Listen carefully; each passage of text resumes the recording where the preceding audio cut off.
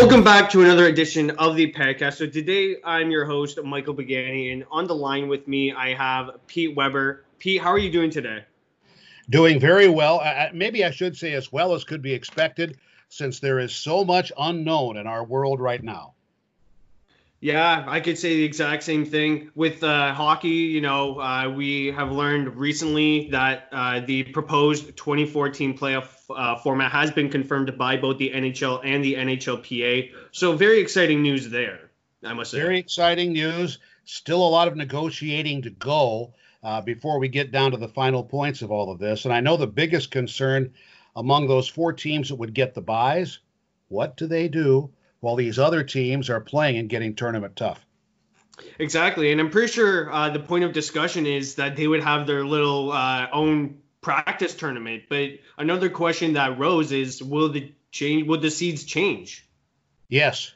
And things are maybe close enough where you'd think that could be a problem. But if we're going to be in 2 or 4 neutral sites, that is going to take care of most of that. Yeah, I must agree. So going back a bit, what made you want to get into sports journalism or broadcasting? I didn't want to work for a living. That was my first easy answer there, Michael. But I think that as a kid, I grew up in West Central Illinois. And as they used to say in the Richard Nixon administration, I know that's ancient history too, will it play in Peoria? Well, I played in Peoria. I grew up about 40 minutes outside of there near the Mississippi River. And listening to, in those days, pre-satellite radio, pre-internet, my connection to the world was a Zenith radio on the tabletop next to my bed, and then a big Zenith down in the family room, where I was constantly tuning in Major League play-by-play, baseball, hockey, basketball, football, on 50,000 watt clear channel stations. And so I fell in love with Lloyd Pettit doing the Chicago Blackhawks, Harry Carey and Jack Buck doing the St. Louis Cardinals.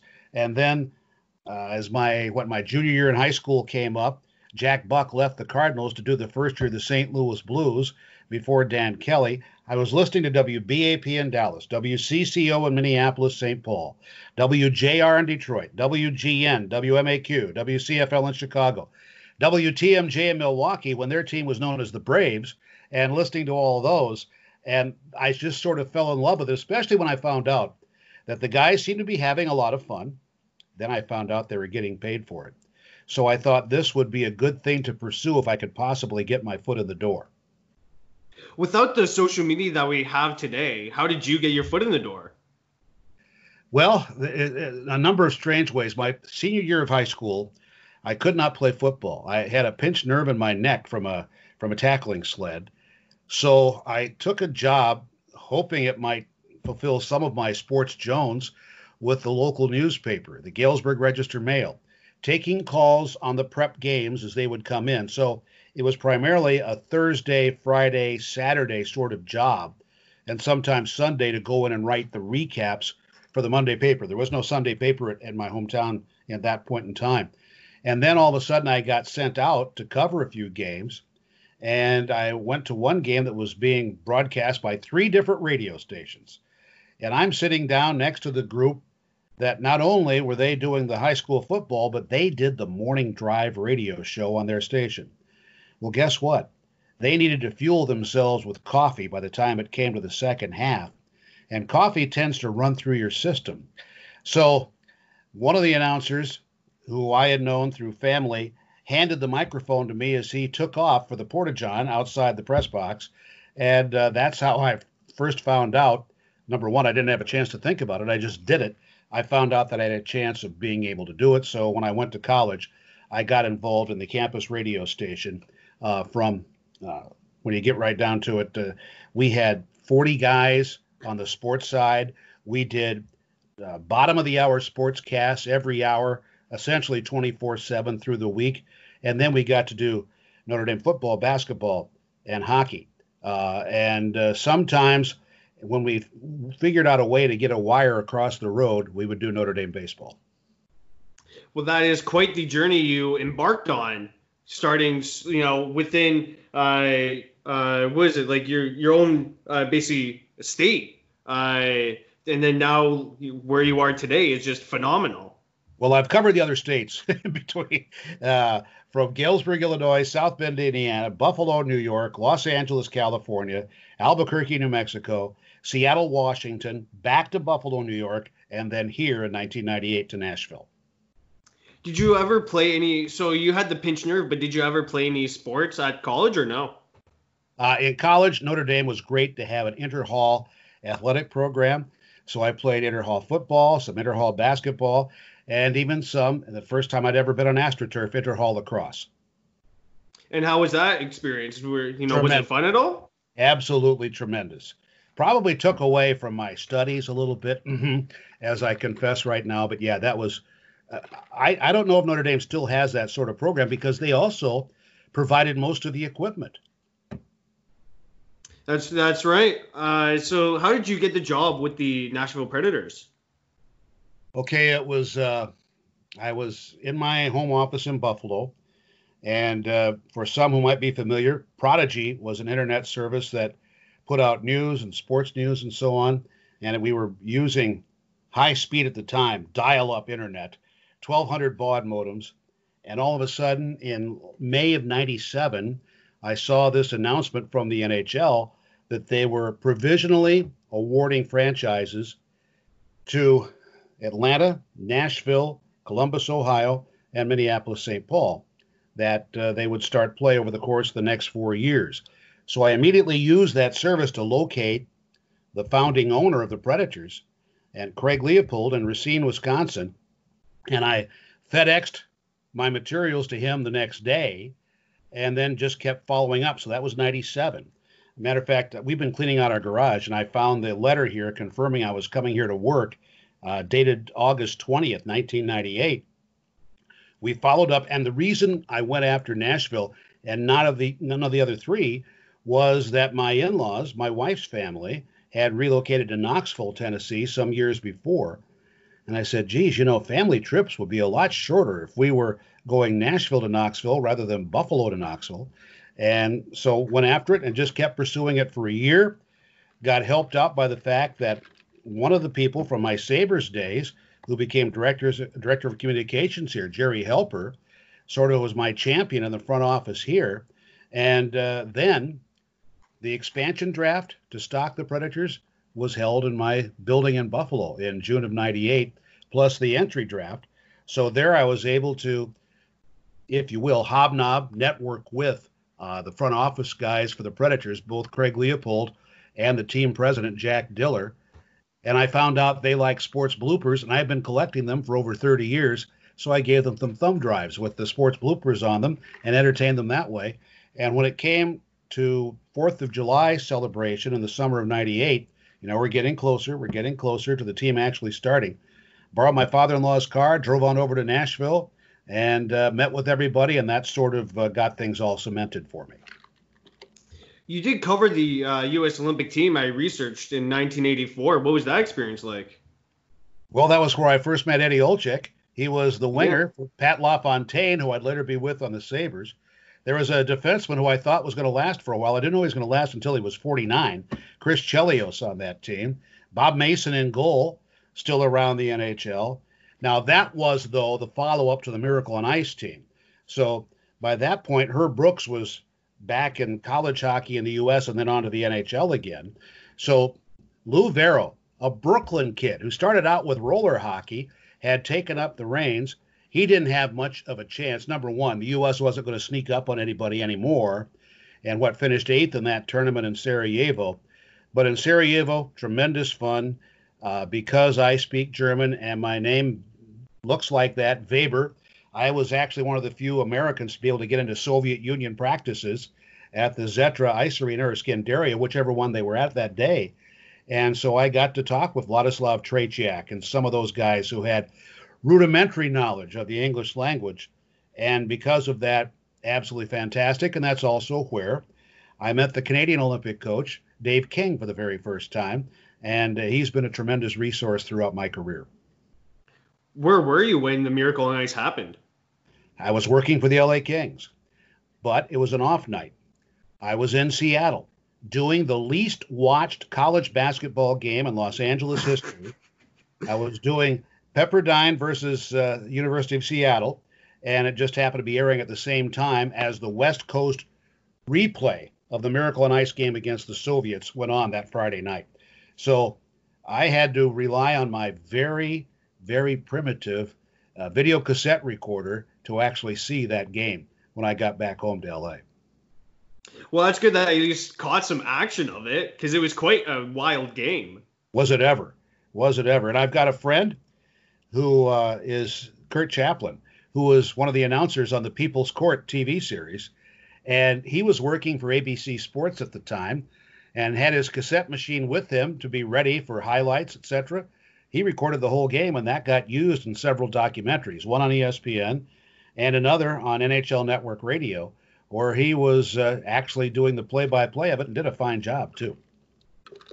With the Miracle on Ice getting a movie, do you think that, because I'm assuming you've watched the movie, do you think at all that it's realistic at some point? Oh, yeah. And number one, I was in the first movie, the ABC TV, made-for-TV movie that aired in, March of 81. And Bob Miller, my partner on the Kings, and I had voice roles in it. I think maybe because we were the only ones who could pronounce names like Bilya Ledinov and not sound like we were, spitting out marbles as we did. So that was a lot of fun, but it wasn't quite the same as the Miracle with Kurt Russell being in it. A little bit different there, and they used players off the UCLA club hockey teams, and I think the USC club hockey team too, to fill the various roles of the Olympic teams.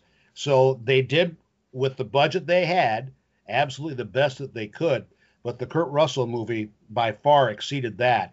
And if someone was fortunate enough to purchase the DVD of that Miracle movie, there's also a great interview on there that they conducted with Herb Brooks to get background information before. And by the time the movie got released, Herb had already been killed in the car crash that summer of 2003, I think it was. Wow, that's quite the story then, that they were at least able to get the interview off in time. Yes. And so that makes that even more precious, I think, when you go through that DVD set. Yeah, for sure. The NHL was barred from playing in 2004 and 05 with the lockout due to the owners and players not agreeing. What did you do to stay busy? Let's see. I did a minor league baseball podcast. I'd done over 2,000 minor league baseball games. I did that for a magazine that was going at the time called At the Yard, a good old baseball expression. That also took me to a bit of a reunion with Billy Ripken. Billy was the shortstop for us in Buffalo in '95, and we went to the Ripken minor league experience where we went with a bunch of guys who probably didn't belong on the Diamonds, but we went to Brooklyn and we went to Staten Island, New York Penn League ballparks, and the guys had a chance to see what it was like to be a pro ball player, and I chronicled that. And then that fall, because it's still, that was summer of 2004, that fall, it certainly looked like we weren't going to get going on time, and obviously, as it turned out, didn't get going at all. I started a Southern Pro Football broadcast, and I'm in Nashville, so it was a record label guy who wanted to do that. So I did that for him throughout the course of that season. Then the following year, we didn't know for sure we were coming back with hockey until early July. So I had already started doing the minor league baseball podcast yet again. And I filled in some on the Nashville Sounds broadcast here at home. Was it ever heartbreaking? Because you had to move from the minor league baseball podcast back to hockey. So was there ever any feelings that you had to leave? Well, I continued. I finished the season with it, and the time got a little crowded, but never to the point where it was impossible to do. I mean, sports has been a love of mine my entire life. I'm a kid that growing up, we had usually 5 newspapers a day in the house from Chicago, St. Louis, Peoria, and from the hometown of Galesburg.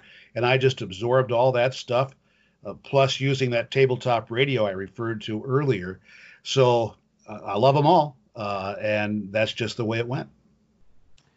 You've covered the Predators for 20 plus seasons, only missing 2 games. What has contributed to your own Ironman streak? Maybe the adulation in which I hold Cal Ripken Jr. and what he did, and not to mention my broadcast partner here for many years, Terry Crisp. I think his former teammate, Glenn Hall, has the one unbreakable record in sport, even if we don't put this qualifier on it. But he played 502 consecutive games in goal before they wore masks. Now, if you do that without a mask, that's incredible. But try to find anybody today. There's no NHL goaltender today playing much more than 76 games in a year, and that's a real high water mark. So I think that is what is incredible there. That when you think about the things that guys have done in sport that just cannot be equaled again, if not no way surpassed, that is the one record right there.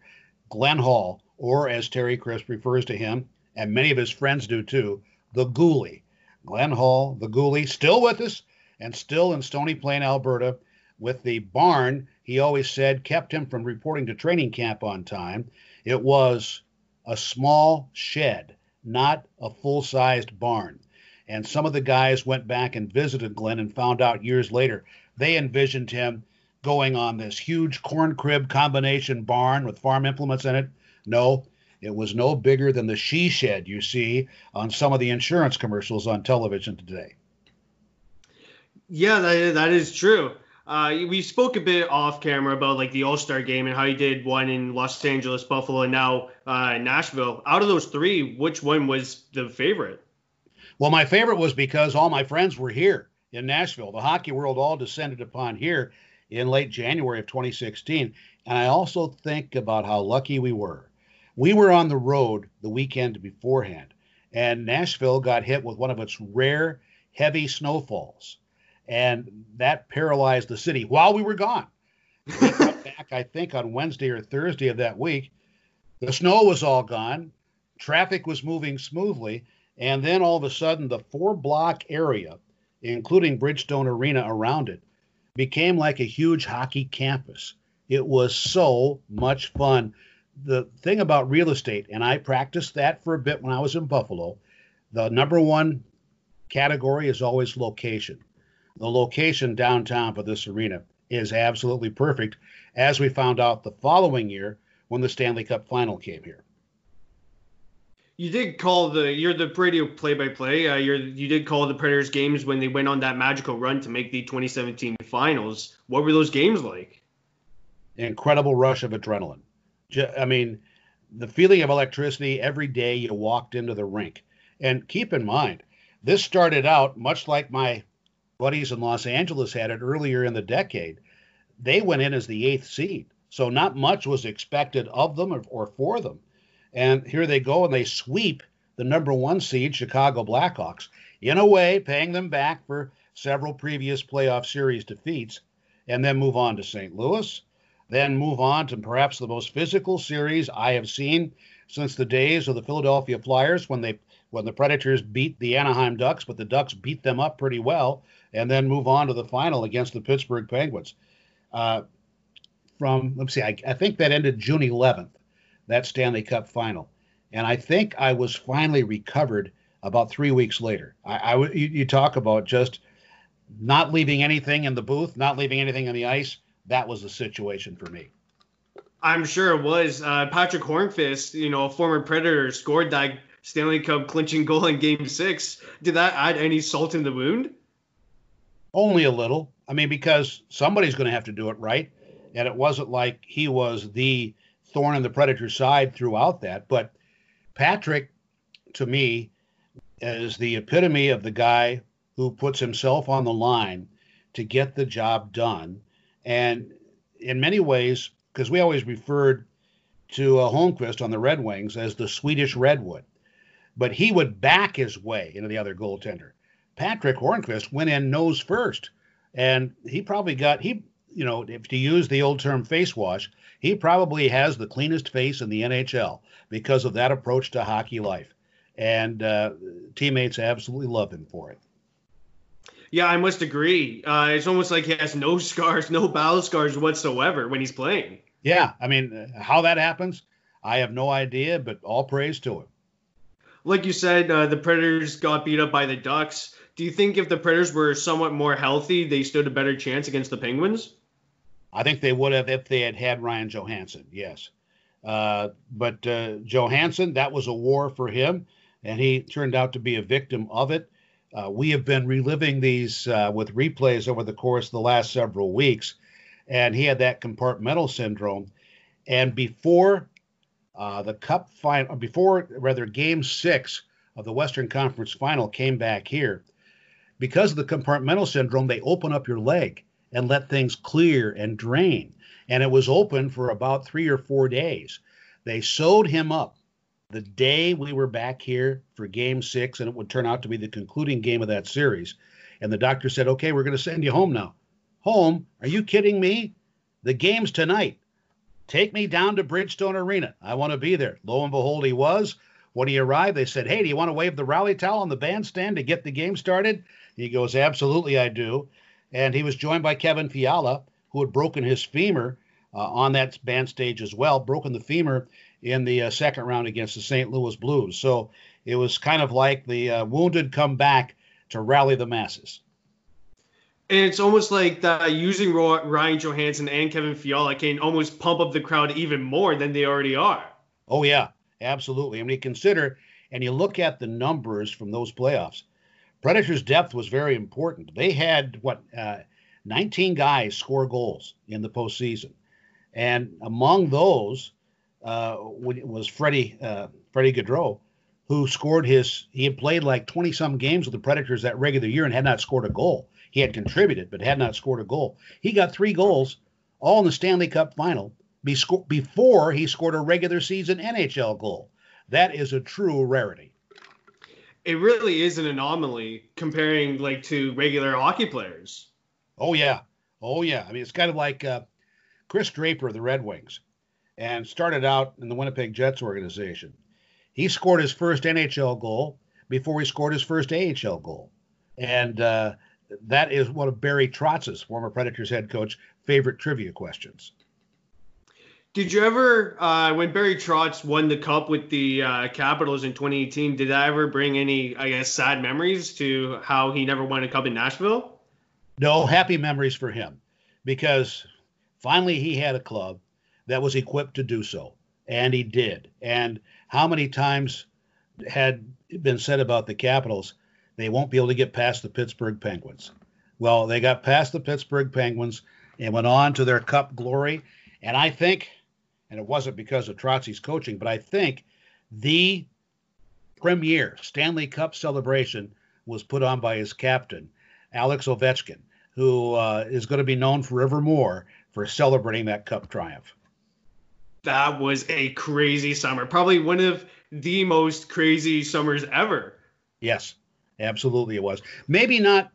Okay, some people, it's too far back in time, but let's keep in mind 26 years ago, and Mark Messier and the Rangers, they became the first ones to have the Cup for a day. And I believe the Stanley Cup in the summer of 1994 visited more gentlemen's clubs in Manhattan than ever before and ever since. It was after that that the Hall of Fame started assigning, if you will, a Cup chaperone to those proceedings. How shocked were you when Shea Weber got traded to the Montreal Canadiens for PK Subban? I don't know if shock adequately describes it. And when you think about it, it was probably the biggest one-for-one trade in NHL history. And I hated it because Shea and I worked together on his fantasy baseball teams. I was on all of that. There's always that connection somewhere. Yeah, and Shea, and when Shea was coming back from a knee injury one year, how did he rehab? He signed up for a wood bat baseball league back home in British Columbia and got his leg going back absolutely fine. One thing you should know about Shea Weber, he loves baseball as much as I. We've tried to trace back the Ancestry.com and can't find where my relatives came over from the Black Forest of Germany and when his relatives came over from Germany. But with the name Weber being very common, I can understand that. So, but he loves baseball, and I first saw how much he could also execute at baseball. One spring training, we were in Arizona to play the Coyotes, and he hit several over the wall at the Oakland A's campsite during batting practice. So that sounds like those old stories of Gordie Howe doing the same at Tiger Stadium back years and years ago. Do you know how? So Nashville Predator fans have lots of traditions that go on during the game. One of those traditions is chanting Paul once the last minute of play is called out. Do you know how that tradition started? Well, I know the guy who did it. As a matter of fact, I was on a Zoom call with him last night. Mark Hollingsworth is sort of the mayor of what is referred to reverentially as Section 303, up on the cheap seats, maybe 6 sections over to the left of where I broadcast from. And he organized that group kind of like it is at Japanese professional baseball, where they have cards, and they just call out a number for a certain chant, and the guy and the people all execute it. So that's how that all got started in the very first season of the Predators franchise. And now Paul McCann has not been the PA man all of that time. He is the third on a regular basis since the team started. But when the team started, he was a season ticket holder sitting up below our broadcast location in Section 210. So a lot of people have been here a long time, but they are still welcoming all the newbies, if you will, as people move here from other hockey mad cities and have had themselves a great time. That is quite the story. So you're saying that they call out basically a dance number and the fans know what to do? Yes. That is insane. They have a website if you want to check it, section303.com, and you can take a look there. And they will spread through that. And of course, now with all of our mobile devices, they can do things quickly that way too. Now, you said that they're pretty close to where you're broadcasting. Without Section 303 in the stands, how will that change how your broadcast will go? Probably greatly. It would change the atmosphere in the building a great deal. So I think we have to give homage to the denizens of Section 303. And it's interesting, on a season ticket basis, I don't think there's a ticket available in there. So people are trying to buy 304, 305 to be nearby to them.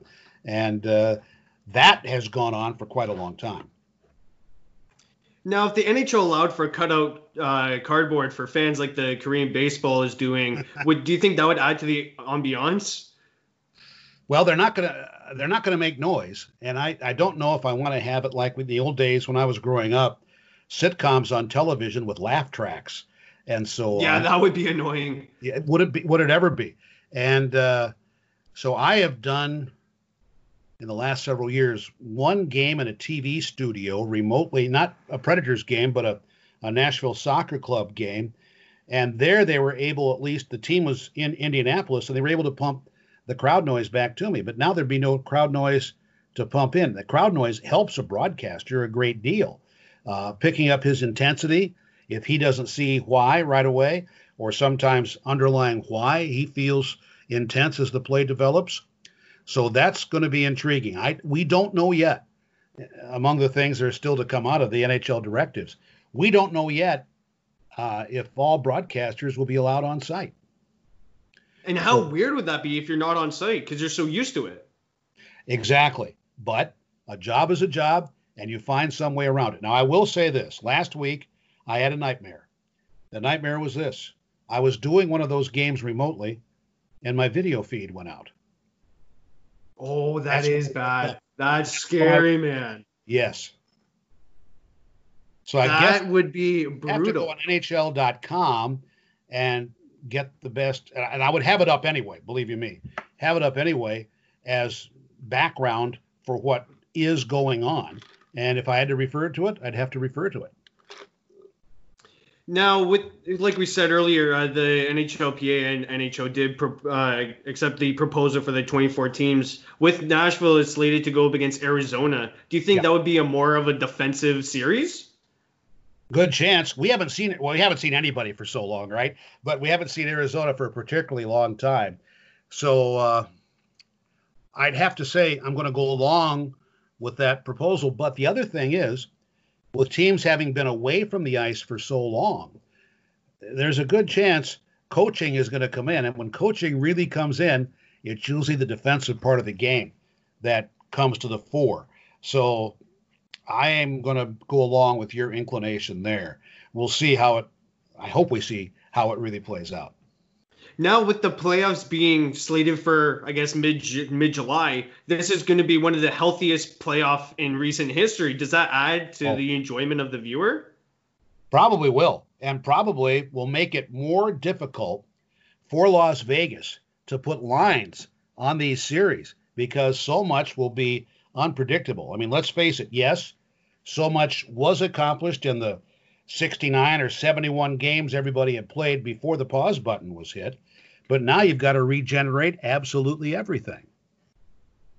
Yeah, I totally agree with you. Now, in terms of hub cities, there's a report that came out, I guess, yesterday or something like that, that Canada or the NHL wouldn't go to a Canadian city unless if they got rid of the 14-day quarantine rule. Yeah. So, with that being said, what American city would you like to go and, I guess, stay?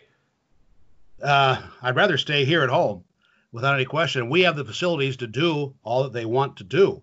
But I guess the next best for the Preds would probably be, and we're going to do this, I know, by conferences. The next closest actually is Columbus, Ohio, just a Yeah, that is 57 true. minute flight. But Chicago, Minnesota, St. Louis, as long as we're not going way out west. Would that mean that you wouldn't want to go to Las Vegas? It's just, in a way, it sounds like we're going to be gone for a long time. And Las Vegas is not the worst city to go to. My former neighbors from Buffalo live out there, so I could spend some time. I think I could spend some time with them. Nobody knows with the quarantine provisions that are being discussed if that would be possible or not. But and again, I don't know if I would travel. I might be doing things right here. That's So true, yeah. this grandiose studio that I have here, hooked up with a Comrex product, I might be doing the play-by-play actually from right here at this desk. And how odd would that be if you were to do your play-by-play at home? It would be extremely odd for my wife and for our cat. We would probably have to segregate the house upstairs, downstairs, so that it wouldn't be too crazy.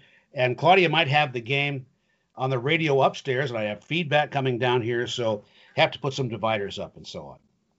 Yeah, that would be very odd. Going back to All-Star games, they did trial puck and player tracking this Yeah, year. What are your thoughts on that?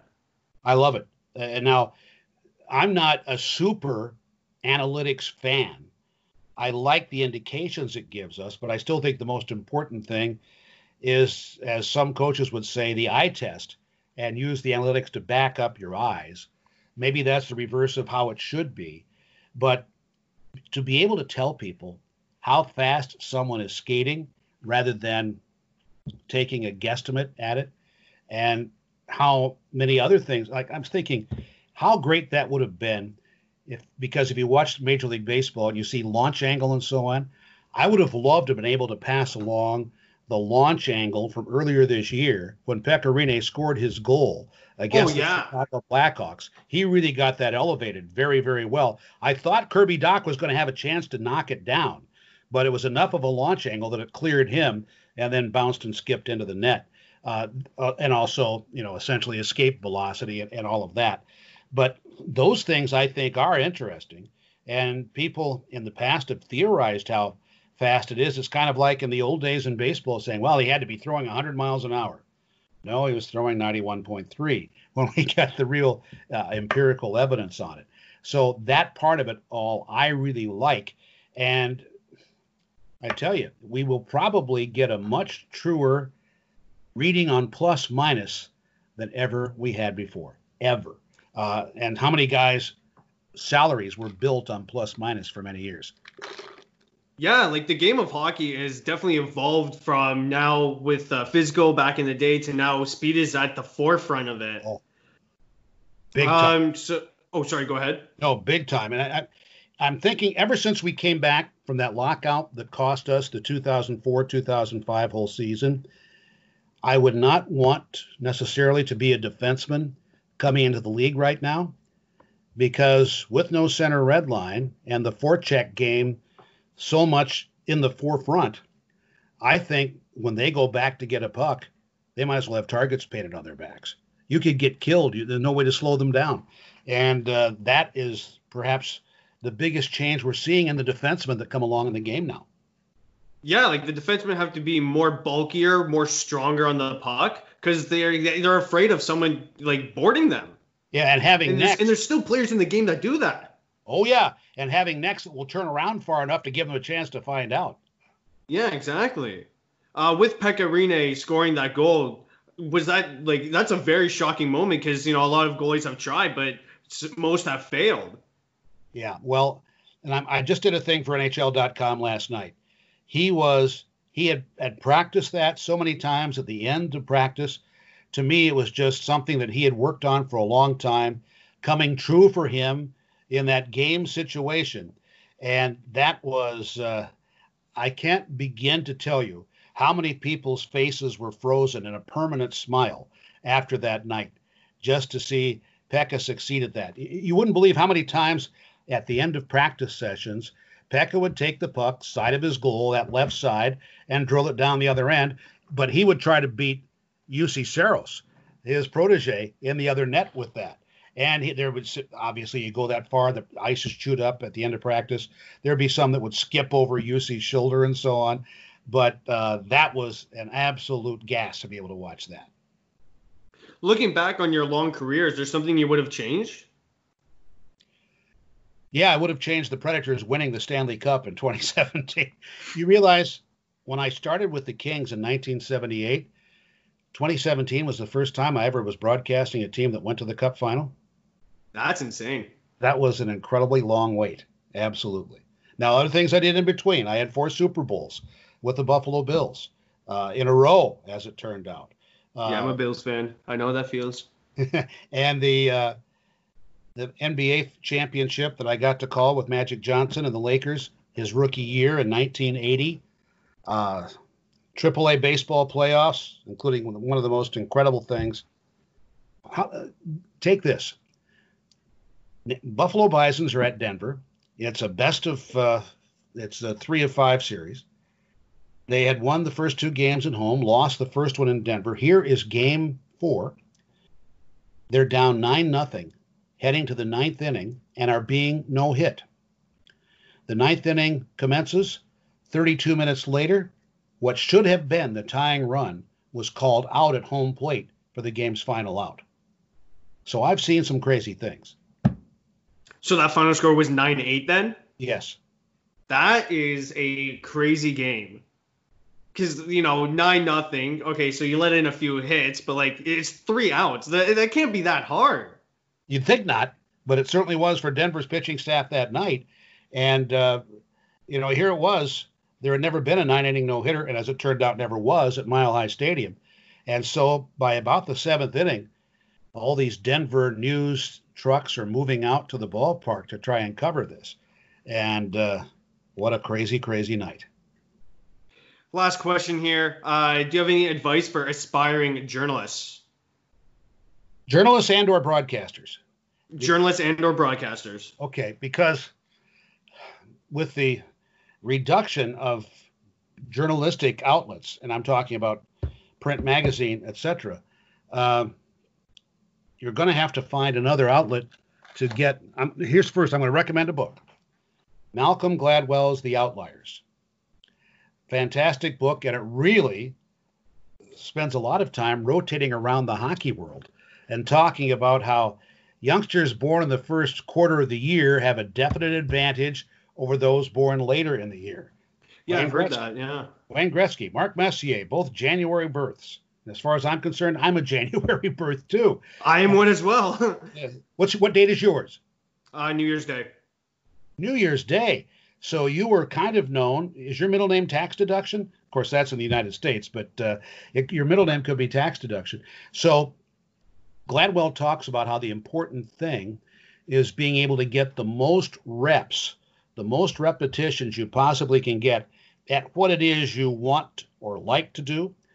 He came up with a number, I think arbitrarily, of 10,000 and called upon how the Beatles left England and went to Germany and honed their craft there and they were probably even better off because they were like in an English speaking ghetto in Germany, so they were relying so much upon each other.